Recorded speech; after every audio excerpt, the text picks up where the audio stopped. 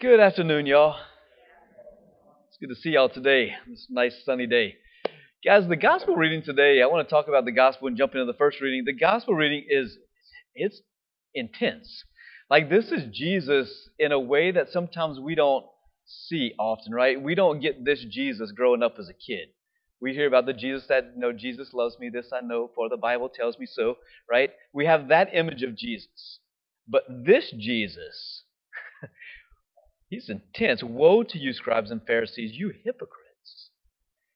Like that's kind of insulting, right? I mean, it's not you don't like it whenever people call you a hypocrite, right? I mean, hopefully they don't, but I mean, like, man, this is Jesus in their face, you hypocrite. You lock out the kingdom of heaven before men. You don't even enter it yourselves. Right? And then he calls them blind fools. Woe to you. You don't want to be woed by Jesus. That's one thing you don't want, okay? If Jesus says woe to you, that's not good. But woe to you, he says, blind guides. Right? This is the priest, the pastors, so to speak. So, I mean, he is just going in and he's doing this to correct them. He's doing this in order to bring about their conversion. Right? I mean, think about it. As parents, isn't that sometimes what you do? We have that thing that we do, that you do with your kids. Sometimes it's called tough love. And it's done not because you hate the kid. It's precisely the opposite. It's because you love them, but you got to set boundaries. You got to speak hard truths sometimes, hopefully to kind of shake them into reality. Right? That's what Jesus is doing. So he's teaching us what love really is. Love doesn't just let someone sit in their comfortabilities sometimes, but it calls them out. But then other times, love does require us to recognize the gift that people are. And I think that's where that first reading, you see Paul's heart here, right? This pastoral heart of St. Paul, I really love it. Thessalonians. Who are the Thessalonians? Well, this was an ancient city, a large city. It was a port city, and they had a lot of trade that would go on. Probably about 100,000 people in Thessalonians whenever Paul was going around. And so to bring about a massive conversion of the Thessalonians was a big deal. And they were very, very, very influential in the Roman area. They were run by the Romans, so they also had to worship the Roman gods.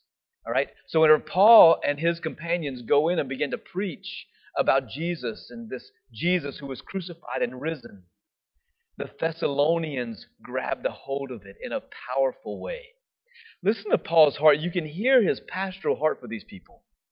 He says, we give thanks to God always for you, remembering you in our prayers, unceasingly calling to mind your work of faith and your labor of love and your endurance in the hope of our Lord Jesus Christ before God our Father.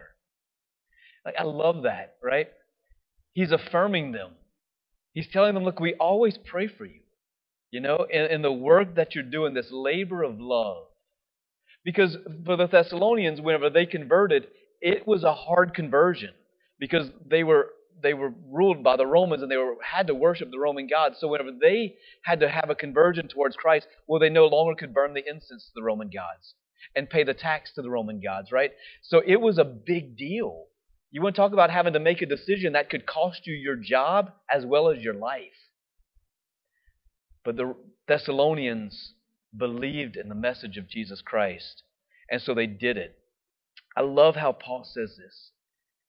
He says, in every place that they go, your faith in God has gone before us, so that we have no need to say anything.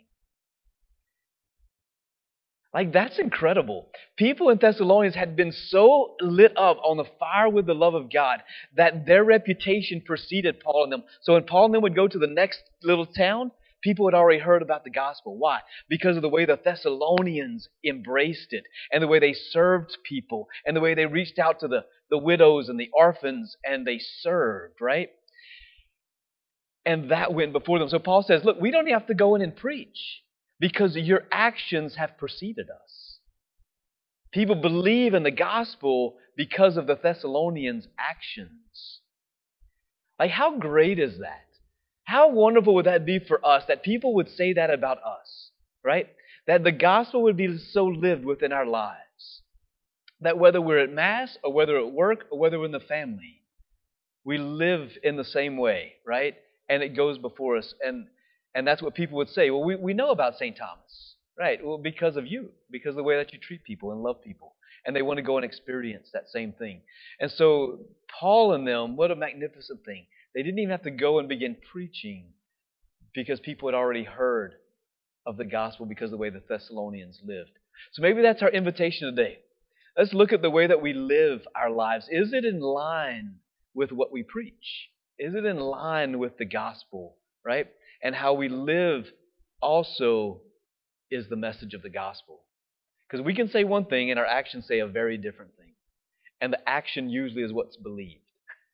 So let us ask God to conform our actions to that which is the truth, which is the gospel, so that we can make an impact in people's lives and proclaim Christ in that way. Amen?